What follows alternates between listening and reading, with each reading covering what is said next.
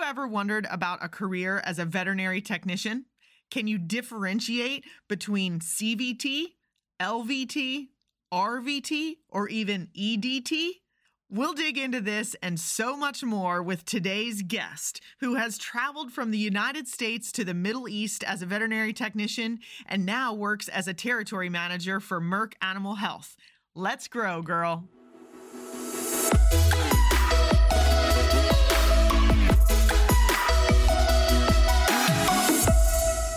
Welcome to the Thriving Equine Professional, the podcast to grow you.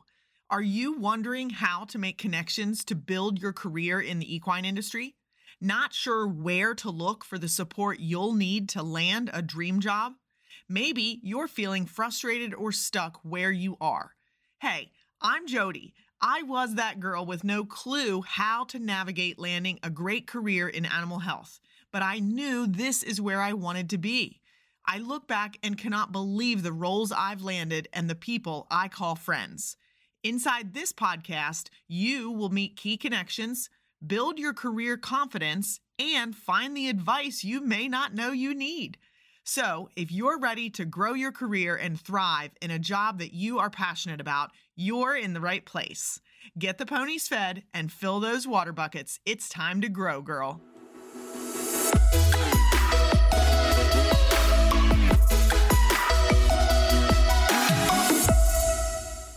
Two quick reminders, Thrivers, before we get started today. The first is don't miss out on Next Gen Equine Vet Med. There are 5 events happening between February and April this spring 2024. And so you can head over to my website or connect with me on LinkedIn in order to see those details. The second is my 2024 speaking calendar continues to book. And if you are interested in booking me as a speaker, trainer, or facilitator, please reach out to me via my website, my email, or on LinkedIn. You can find me at Jody Lynch Findley on LinkedIn or on my website, jodyspeakslife.com. With that, let's get on with the show. Welcome back, Thrivers. What an exciting day it is today. It is still kind of Happy New Year as we move through January, and we have our very first guest of 2024, and Amanda Compton. I always like to start our episodes by explaining our connection. That's been my favorite piece of this as we connect with so many thriving equine professionals as you are. I am excited to help you tell your story and inspire others because I know that it will. But Amanda, you and I, as so many of my guests over this past year, met on LinkedIn, essentially, right? So we connected first on LinkedIn, and one of us reached out to the other, and we discovered we had all of these mutual connections. So, I always give that shout out to LinkedIn, and the rest has been history. And then you and I got to connect last month at AAEP in San Diego. And so tell us, Amanda, your side of that connection and how you got here. Well, I'm always looking to expand my knowledge and my network. And I saw your podcast on LinkedIn. I listened to it and I was like, I've got to speak to this person. Like, she has a wealth of knowledge and experience. And then we had that first conversation, which I'm sure was well over an hour. And we discovered we had all these similar experiences in life from, working in the industry, having horses, even living in Maryland at one point in our lives. So I was just so excited to connect with you. And I've been a follower of your podcast, and you've had some guests on there, people I know and admire. So I'm very, very humbled to be the first guest of your new year on your podcast. Thank you. I'm thrilled to have you, Amanda. And so let's jump into this because we know there are so many young people out there who are exploring careers, have a passion for equine, don't know the jobs that are out here and the roles that you can earn. And you have a multitude of letters behind your name. And so I want you to break that down for us, and we'll kind of start there, if you will, and explain CVT, LVT, RVT, and EDT. So I'll run through those acronyms very quickly, and then I'll ask you to bring us up to speed on what all those letters are. Absolutely. So, like many horse lovers, I think it started when, you're a young girl and you're crazy about horses and animals, and everyone tells you you need to be a veterinarian, right? You need to go to vet school. And that was the path that I thought I was going to take. And I'll talk later why I didn't take that path. But I started working with horses. I actually started working at a Shire horse farm back after I graduated college. And I gravitated towards the medical side. And of course, I had people saying, you should go to vet tech school. So I actually went back to vet tech school after already having an associate's and bachelor's in animal science. And I got my degree as veterinary technician. And I'm actually licensed in 3 states: Virginia as a licensed veterinary technician, West Virginia as a registered veterinary technician, and now Pennsylvania as a certified veterinary technician. And what that means is basically I'm credentialed with a board of veterinary medicine. I wish that all the designations were the same across the country, but they're not. Every state has their own designation. And then the EDT, which a lot of people might not be aware of, that is an equine dental technician, and I'm actually registered with the Board of Veterinary Medicine in Virginia. And so that was an added sort of bonus for me because I wanted to be legal. I wanted to be licensed, and there are about a half a dozen states across the US that actually license equine dental technicians. So to my knowledge, I'm still the only one in the state of Virginia with both credentials. And there are sort of 2 rule books to follow, depending on what I'm doing, that day. But that's what all those letters mean. I have a bachelor of science, but basically it boils down to experience. To me, I could have just, one designation and still be the same person. Right. And that is so important, Amanda. And we have so many young people who have an interest in veterinary technician. Yes. And so understanding it, because I do think that to a certain extent, we have complicated this a little bit. Oh, completely. Yeah, completely. Right. So, to your point, 3 different states, 3 different credentials that essentially mean almost the same thing. You are a veterinary technician, a very accomplished and successful veterinary technician that has had tremendous experiences throughout your career.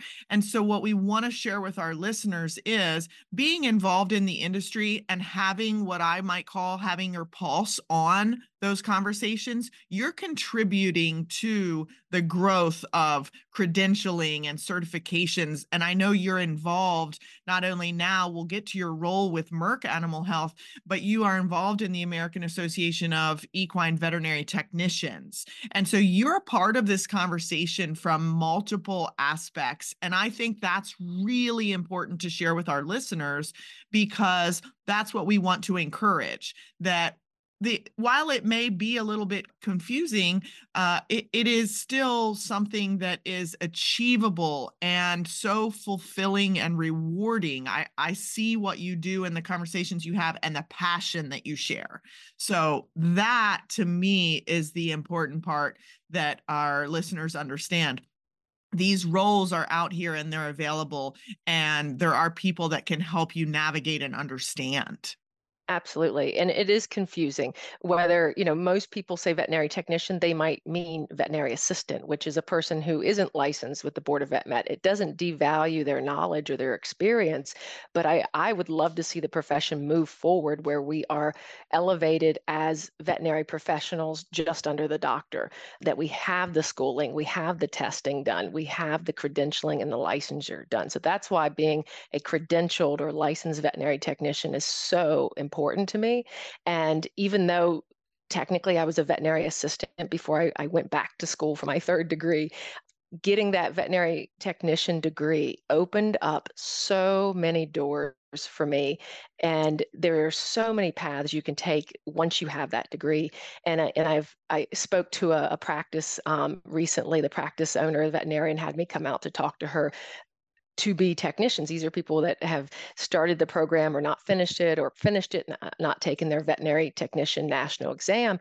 And they're like, well, we don't see the value in that. We don't make that much money. And I tell them, I said, my example is when I became licensed, I was working at a university.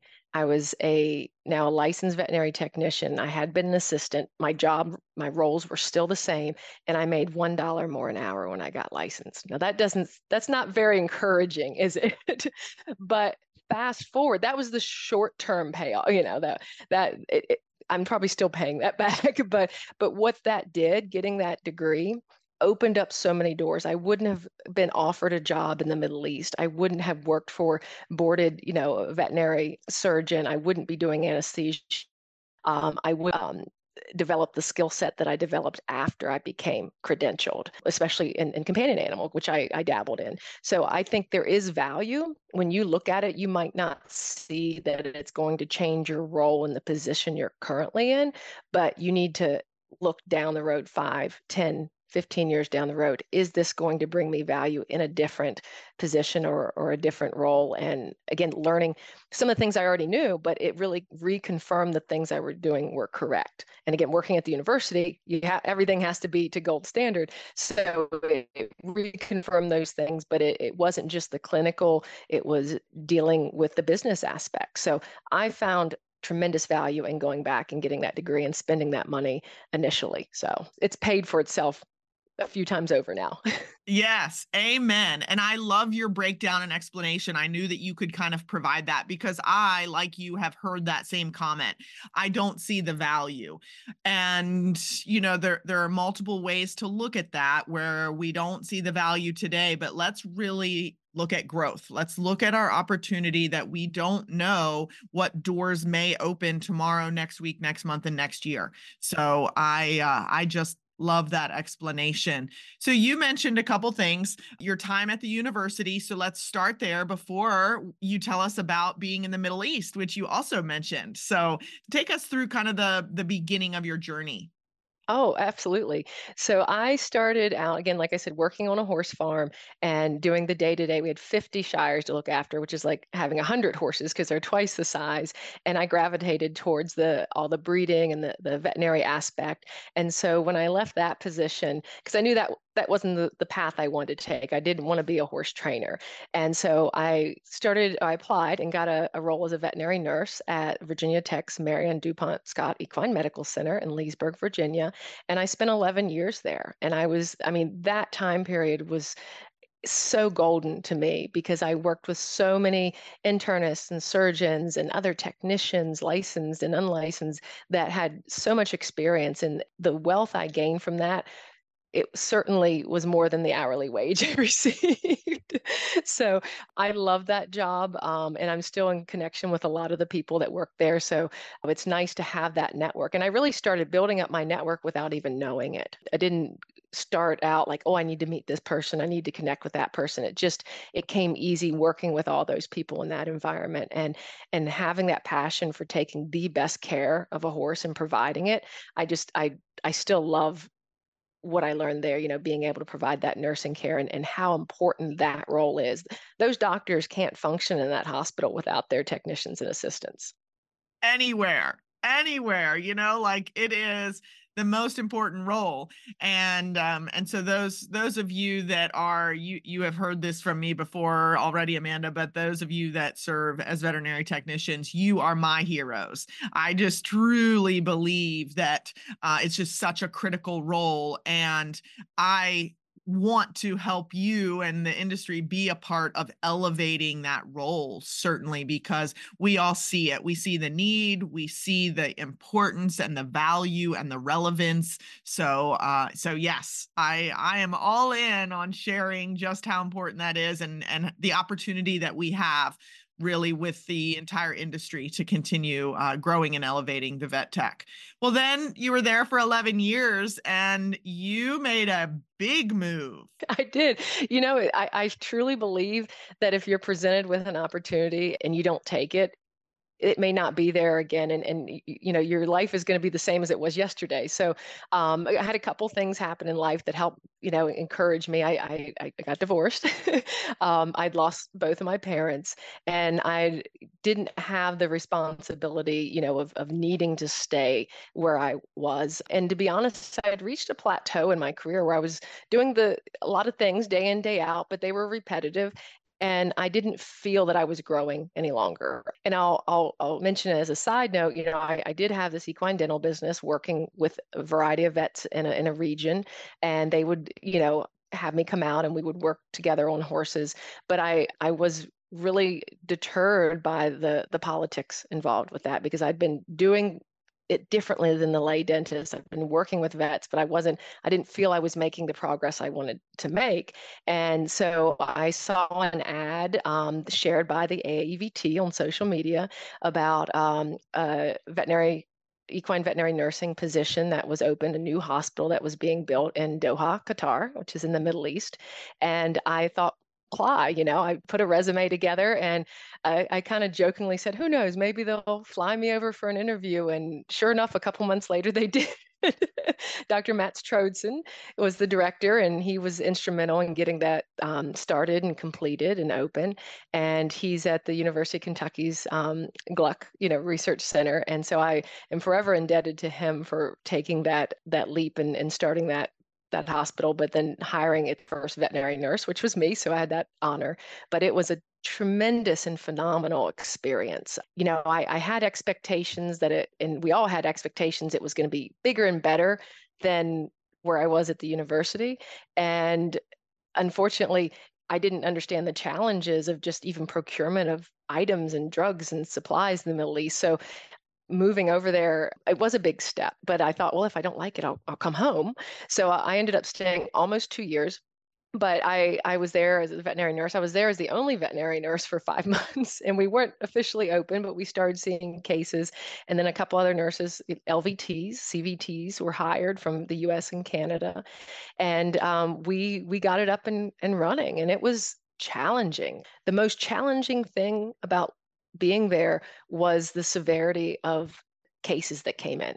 It wasn't the culture. The culture, it is the safest place I've ever been in the world, and it's really hard to describe, but the people are so wonderful and so nice, and there's so much opportunity, but it's also everybody is there to work and try to make their own lives better. So 85% of the country are full of expats, people there to work. It's a very small portion of the country that are actually nationals. So the diversity was just, I soaked it all in, seeing the cases, taking my knowledge that I learned at the EMC and how to do things, and bringing it there and helping the team who, hadn't had that experience, including the surgeons and the internists. They're like, oh, you have to do a CRI, on Lido. How do we do that? And I knew how to do that. So it was just a phenomenal experience. It was challenging, and it was difficult, and it was stressful. And there were days I cried. And I'll also admit, I think it's great to talk about these things. I suffered compassion fatigue and burnout in the end, which is one of the reasons I ended up coming home. But it was all the things, if that makes sense. Yes, it does. Amanda, I love that you share it in, both the high and the low, the mountaintop and the valley, because that is so important. And we're having many more of those conversations today. Again, it goes back to one of my absolute foundational pillars of the human connection. But what you share also reminds me to remind our listeners, we can do anything for a minimum of a year, but I will always say 2 years. We can go anywhere, live anywhere, do anything, be a part of something for 2 years, because I can almost promise every one of you that are listening that if it is hard, it will, in hindsight, become one of the most impactful, life-changing periods and seasons of your life that you could possibly imagine. And even though it's hard when you're in it and you've made tough choices and you're crying some, and then, ultimately we don't want anyone to suffer from burnout or compassion fatigue, but there are points of our lives that we are meant to learn, and that's just it, right? And we will also come out oftentimes with some of the most impactful relationships and connections that we can imagine that we never would have been privy to otherwise. Yeah, and I think that was one of the best parts. I mean, for me, I got to see all the beautiful Arabian horses, which I've had Arabian horses since I was a kid, so that was wonderful. But the second best part was the connections and the people that I met. I met people from, and I'm still, in contact with Australia, Brazil, Europe, and then I met people there that knew people I knew here, and we were all there with the same purpose, which well, actually was twofold. to improve our quality of life. It is it was a lucrative endeavor, and also to provide the best care that we can at that time for the horses, our patients. So the horses brought us together, and I was so excited at AEP. There were half a dozen of us in San Diego who had been and worked at the EVMC in Doha, Qatar. So we all got together for a photo, and we all had the same experience, even if we were there at different times. Yeah, and it's incredible. I saw that photo when you shared it, and I was lucky enough even to be on the receiving end of one of your connections. And I think ultimately, right, we won't spoil it, but there'll be another guest that I was introduced to you or from you. And again, she has, a great story as well. And we want to share those stories, but those connections are everything. And just personally and professionally, that is priceless. Amen for that. Now, so you mentioned, I want to bring this up now. You have 3 pieces of advice for us today, but I just heard something in the conversation as you shared it. And one of your pieces of advice is don't lose sight of your empathy for people as well as the horses. So I just heard that coming out. So I'm going to go ahead and bring that one up to our listeners. Tell us more about why your advice today is don't lose sight of your empathy. I think this is so important. It is to me, definitely, because in a time period where we are short-staffed across the board in vet med, where burnout and fatigue and suicide are real things in this profession, and now we're talking about it.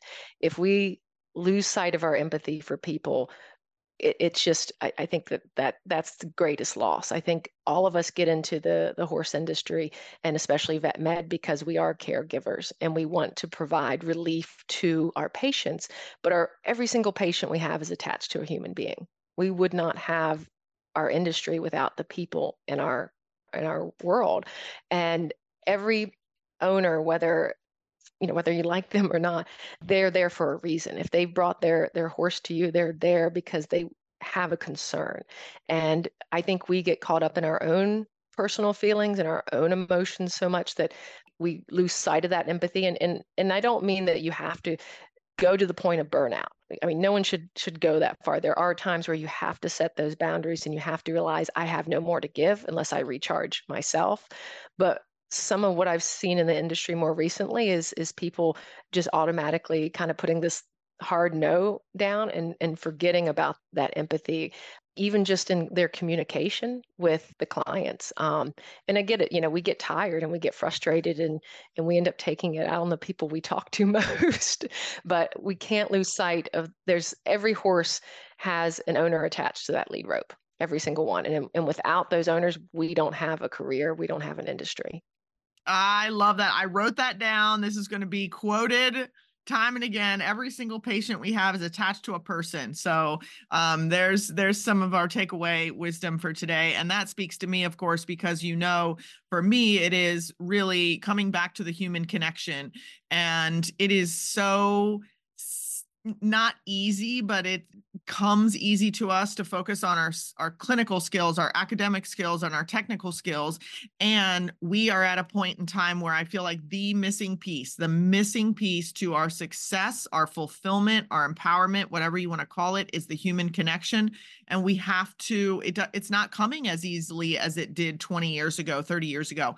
We have to rediscover the reason behind the human connection, and to your point, the empathy of the human connection and the importance of that. So, oh my gosh, just so well said, Amanda. Thank you. Thank you. Thank you. Speaks to me. It just speaks to my soul. And I mean that empathy for people wanting to learn, to the empathy for the person who can't pay for the procedure you think their horse needs. You have to empathy for everybody in their roles. I just think it's extremely important. So thank you for sharing that and letting me share it.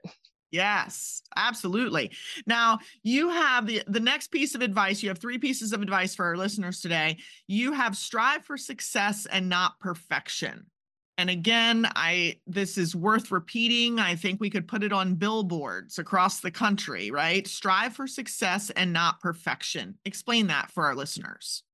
Well, that's something I've learned along the way because, like many of us in vet med, we're that type A personality. Again, I worked at the university level where everything was done to a T, and all the protocols were done, everything was perfect. You had to be, or at least, try. And we're often put down by others and to ourselves when we don't do things perfectly in these roles, right?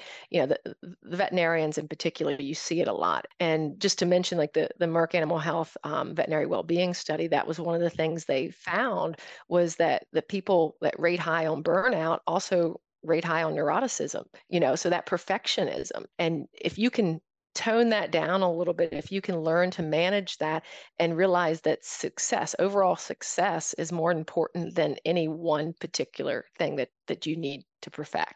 In life in general, I think there's even a book on it. I haven't read it, but I heard there is one. I don't think you can strive for 100% happiness or 100% success in your profession. 80% is probably much more doable, whether it's a relationship, a job. And you have to realize the big picture. Take a step back, take a deep breath and say, okay, I can't do the gold standard for this patient. The owner can't afford it or doesn't want to, but what can I do to improve the quality of this patient's life for whatever remainder he has? So again, that's success. That's success to the owner. That's still success to you as an individual, even to trainers. If you want to be a horse trainer, and your horse doesn't get it perfect every single time, it's okay. If he still goes out and wins a championship, although he missed a lead, that's still success.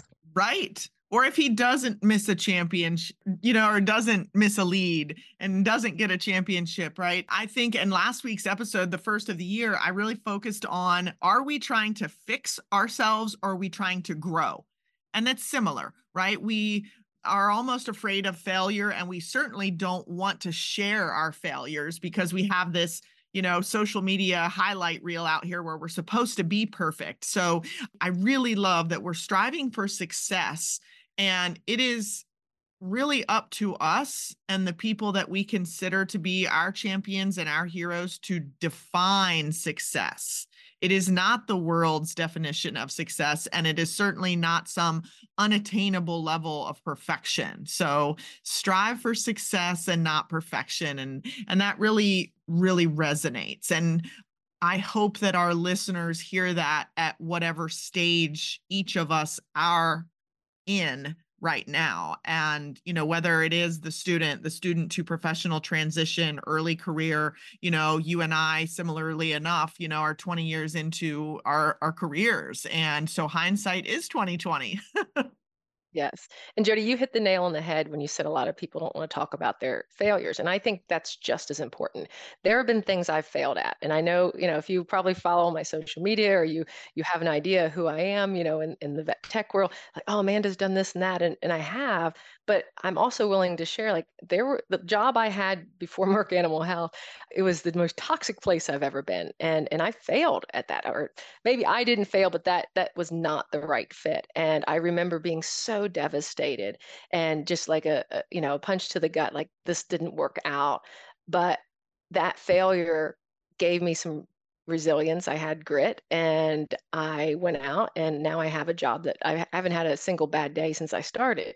So those failures actually can lead to opportunities. So don't look at any failed situation or even relationship, or work relationship. Look at it as, okay, I learned I don't want to do this, or I learned this, isn't who I am, or this is not where my core values are.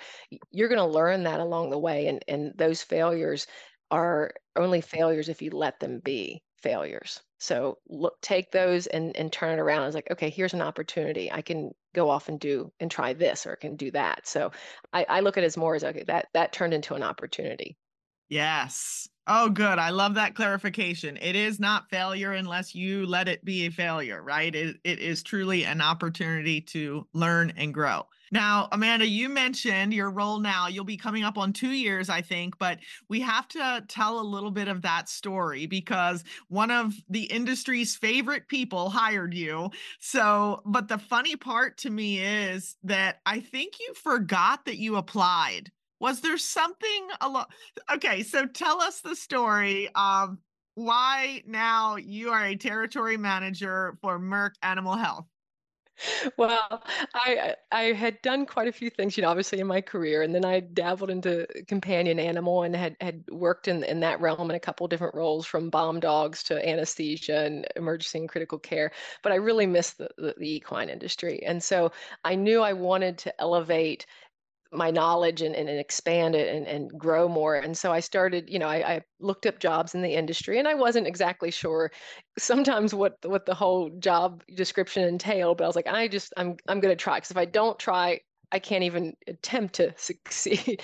So I had applied for the territory manager position with Merck Animal Health for the Mid-Atlantic region, and the corporate process takes some time. Like, it can take some months. And I had applied for some other jobs.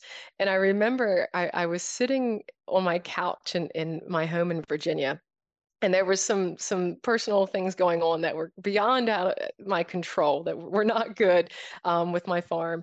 And I got this text message, and you know how the iPhone says might be someone, and it said might be Ron McDaniel. And I looked down and I thought, how did he get my number?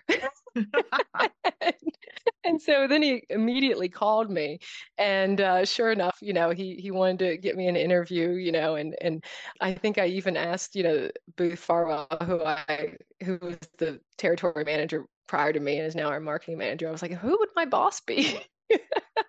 So it was really meant to be. I mean, he does have an idea now, obviously, that text message changed the course of my life at that point. Luckily, I passed the interviews and they offered me the position, and I was so happy. And again, the team, I can't speak enough positive things about the Merck Animal Health equine team and Merck Animal Health in general. It's beyond my expectations of what I wanted in my next role. So, but yeah, thanks to Ron McDaniel. Absolutely. And I had to give that story because if you want to talk about one of the true leaders in the industry and really connectors, I am in awe of just what you speak of, right? The culture of your team, but also the leadership in the industry. You mentioned early on when we first started the veterinary well-being study, but Merck overall, tell us a little bit about some of the initiatives that you are part of, really leading our industry to say, yes, we're going to focus on academic, technical, clinical knowledge and continuing education, but we need to get this human connection right. We need to support the industry in other ways. Can you tell us a little bit about what Merck is doing? Absolutely. So I think one of the biggest things that Merck does in general as a corporation is it believes in its people, and it empowers its people. So everything that we have as far as our strategic priorities and all that, it aligns with how I am as a person. So they do put people first. They also have high ethics. And that's something that's always been important to me, that I found difficult in certain positions if the ethics of my coworkers wasn't to my standard. And Merck does. They are very careful, and I think they're very conservative compared to some other corporations. And I did have the hesitation, I'm going to work for big pharma, am I just going to get in with that? Is that because it has a bad connotation sometimes? And what I quickly found was Merck isn't that type of company. And not only does it treat its people well, but it puts the well-being of the horse at the forefront. And I did not know that Merck had done veterinary well-being studies. And that was actually one of my questions to Ron in the interview was, is Merck concerned about the sustainability in veterinary medicine? So it aligned with my values before I even knew that. And so Merck has completed the third veterinary well-being study last fall. And this one included veterinary technicians and support staff. And I think a lot of people focus on the negative results of that study, but one of the highlights is that there are people that are not going to leave the industry in the next 5 years. Those people that can manage the compassion fatigue and the burnout and realize, strive for success maybe and not perfection. Those people want to stay in the industry. So that was a positive aspect of that study that came out. And the other thing that is sometimes very surprising is that when they divided the happiness, the well-being of companion animal versus equine, the and then they actually had the livestock as well. Companion animal veterinarians and support staff are less happy than equine, and the livestock divisions are just a little bit happier than the equine. So I gave a talk recently with a VMG group at Cornell, and I highlighted that because they do in vet med, a lot of these both the technicians and the doctors to be, they're told don't go into equine. There's no work-life balance. You're not going to make as much money. Well, I can tell you right off the bat, making money does not make you happy. I mean, you need money to survive, but I was making really good money in Qatar and I still suffered burnout and compassion fatigue. And number two, just because you decide that companion animals where people tell you to go, or should go, doesn't guarantee your happiness. I mean, it's statistics, in that well-being study is that the equine people on, the average are quite a few percent, happier than their companion animal coworkers. And it kind of also rolls into, don't let other people discourage you. One of the things, and I mentioned this earlier on, when I was a freshman and I was at college and I met with my freshman advisor and he said, what do you want to be? What do you want to do? And I said, well, I want to be an equine vet. And here I was, my parents hadn't finished high school. I'm the first to go to college full time. And my advisor tells me, you might as well pick another profession because you'll probably never get in. And that stuck with me for decades. So I have to say, don't let someone discourage you and tell you you can't be an equine med. That may be my only regret is that I never became an equine vet. And I have accounts now, friends I've made in this role, and they're veterinarians, and they're like, "Gosh, you would have been a really good equine vet." but I was told I probably couldn't do that. I basically told no, and that stuck with me as a very impressionable 18-year-old, 19-year-old. And don't let people discourage you. You find your own path. Yes. Oh, and that's still it causes so much anger. I get quick anger when I hear those things. We are still, Amanda, hearing from students who are dealing with academic advisors at the undergraduate level, discouraging them from pursuing careers in equine vet med, in and around the equine industry. And I continue to tell all of our listeners when this comes up, if you have an advisor, someone that is discouraging you from pursuing equine, please let me know. It will be anonymous, but we now have built a community of leaders who are not afraid to call that school and have a conversation and let them know that this is how do we fix a crisis and a shortage when we have academic advisors who are actually not living it day to day because they're in the university and academia system who are discouraging our young people. That's why I've done this podcast. That's why I do what I do this past year, right? It's not okay with us. So you'll I get am me on so that glad you said soapbox, that. right? You'll get me on a soapbox with that. But again, I repeat Amanda's third piece of advice today. Do not let others discourage you. This is nobody's journey but yours. And each of us is going to face discouragement along the way. And that needs to remind us who our people are. Who is your tribe? Who are your champions? Who are your heroes? And who are the people that you want to align with? Because if people are discouraging you from a true passion, they're not your people, period. Absolutely. And to your point, the academic advisors who are the naysays of equine med, they're not living it. They're not even working in companion animal. They have their profession. They have what they're good at. They're doing that, but that doesn't mean they can't be wrong. And I have to say that they're dead wrong about some students, and discouraging them from equine med. And I'm a living testament of that. I wish that hadn't happened. Now, granted, I've had all these wonderful experiences not being an equine vet, but that door was closed for me, and it wasn't because I shut it. Right. I am so glad that you share that, but without spending the next 3 hours talking about some of these important things, because you and I could, that really, I think, kind of wraps up your piece of advice, right? So those 3 pieces of advice for our listeners: don't lose sight of your empathy for people and the horses. Number 1. Number 2, strive for success, not perfection. And there you gave us number 3, don't let others discourage you. And those are pieces of advice that are truly lived by you and shared in your story, Amanda. And I think it's just such an incredible story. And I'll wrap back to the beginning for a moment, because I also know that you mentioned, successful technician utilization and why credentialing is important to move the industry forward. But we haven't really talked about what your definition of successful technician utilization is.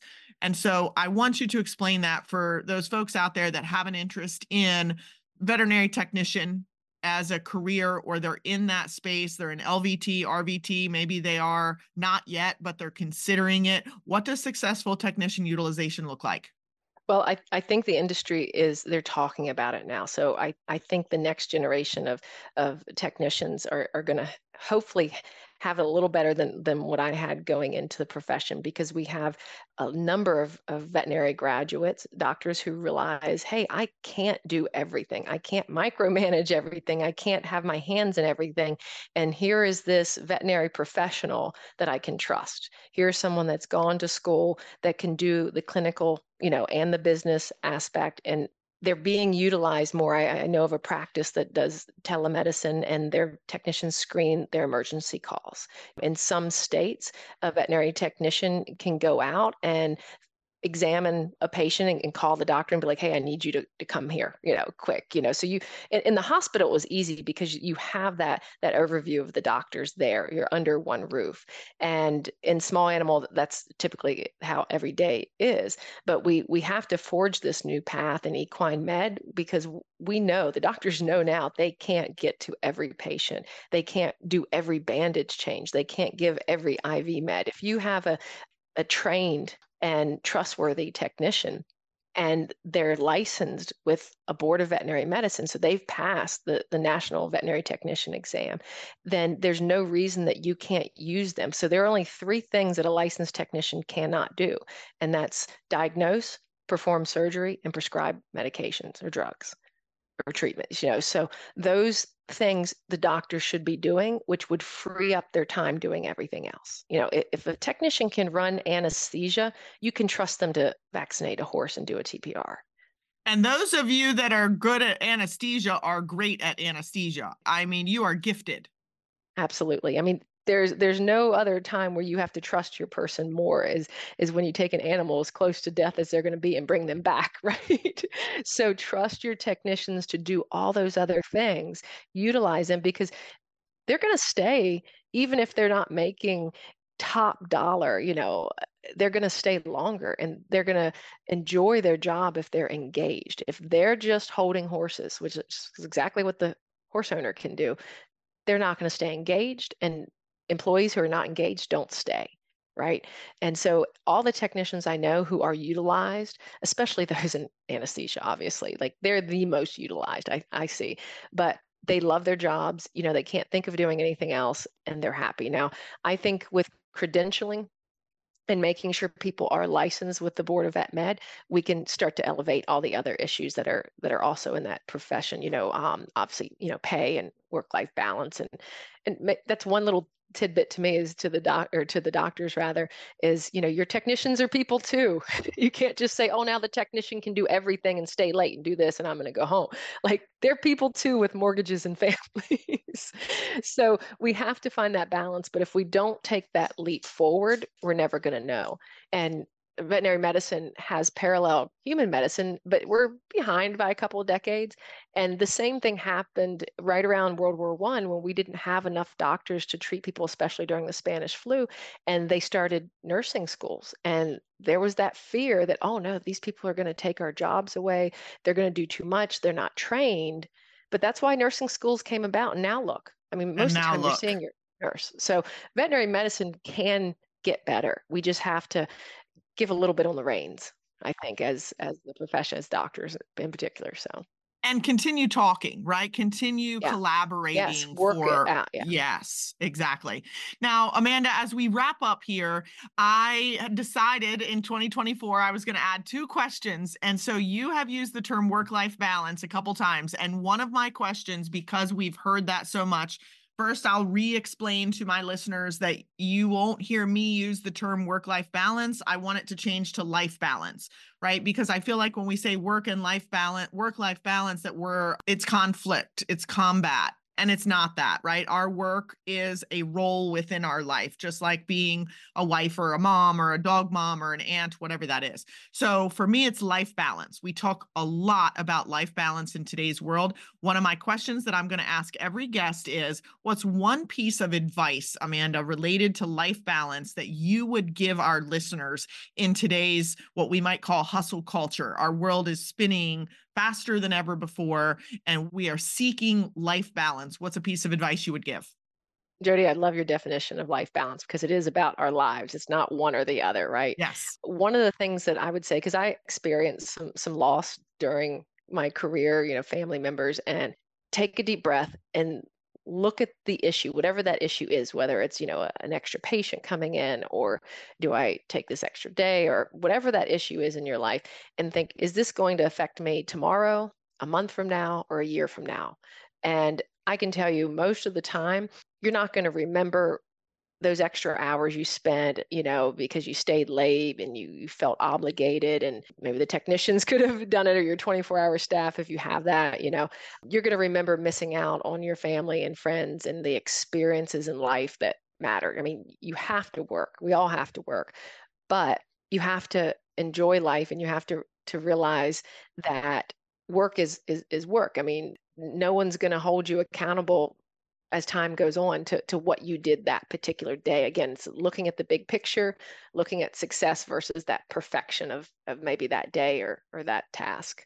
And I hope that answers your question. Absolutely. And it goes back to one of your pieces of advice, right? Strive for success, not perfection. And you're absolutely right. So asking yourselves honestly and taking the time to really consider, when you ask yourself questions like, will this matter Yeah, tomorrow, just next pause week? and take a deep breath. Pause. Yes. There's the answer to that. I love it. All right. Number two, this is the other one that I want to ask every guest. What is one book or podcast, Amanda, that you would recommend to our listeners, and why? Well, I love this because it goes back to your comment earlier in the podcast about communication. And one of the podcasts that I listen to nearly every day, or every new episode, it's called Think Fast, Talk Smart. The podcaster is Matt Abrahams. It's from the Stanford Graduate School of Business, and it gives you tools and techniques for communicating more effectively.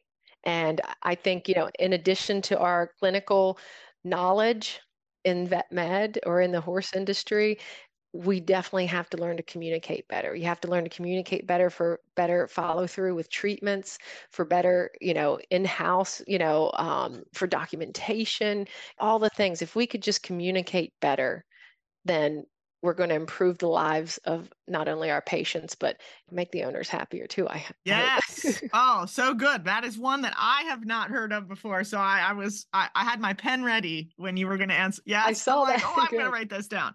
Think fast, talk smart. And it's not too Okay, long. Yeah. perfect. And speaking of that, I know, again, you and I mentioned before we hit record today, we could talk all day, Amanda, and I so appreciate you and being connected with you and what you're doing for the industry. One of the things that we didn't talk a lot about, but I will say it as we wrap up here, I also believe that the technician background makes you an incredible territory manager with Merck Animal Health. There's just no doubt in my mind that the reps that are out there that have come through a technician background are so relatable and relevant with customers. And so the experiences that you bring, the ability to come in and be a part of that team and the part of the culture, and to step in and not just be a salesperson, because I know that's one of the ways that you and I really connect without even having ever discussed this before, is that you consider yourself to be a resource, a business partner, what we might call a trusted advisor in your role. You are not a salesperson. Like, we don't describe ourselves as sales reps necessarily. It is most important to bring all of those collective experiences, as you have done, to be a true resource and advisor to your customers and clients. So, Amanda, thank you. Oh, you're welcome. And that's why I love this job so much, is because I feel like I can take all that experience I've had that we just discussed, and then bring that with me when I'm talking to an account or talking to a doctor or the staff members, and help them out somehow. It might not be they need a product from me, that they need, me to help connect them with maybe even someone like you, as that resource. So I love doing that. And I'll just say, if anyone's in my territory, which is Pennsylvania, Maryland, New York, New Jersey, Delaware, and the north half of West Virginia, reach out to me. I am happy to help and talk to you and discuss, career experiences, because I'm very passionate about engaging with other people, but also, encouraging them in whatever role they want to follow. And that goes back to some of your Yeah, points. absolutely. And I will share also, Amanda, your LinkedIn in our show notes, but that's really, again, where you and I connected, and anyone can find you there on LinkedIn. So thank you for all of your time, your wisdom, your advice, and I can't wait to hear back from our listeners on this one, because there's a lot that we covered today and a lot of inspiration and motivation. So Amanda, thank you. We appreciate you being and sharing as a thriving equine professional. And to our listeners, again, Happy New Year as we kind of move through this first month of the year. And I will say, see you back here, same time next week, Thrivers.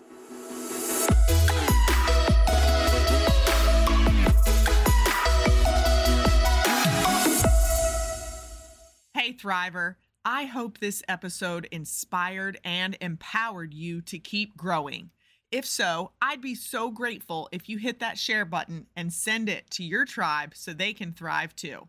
And while you're there, please leave me a rating and review on Apple Podcasts so everyone can find the show. I love to know what keeps you listening, especially if I'm at the barn with you. I'll meet you back here, same time next week. Cheers, Jody.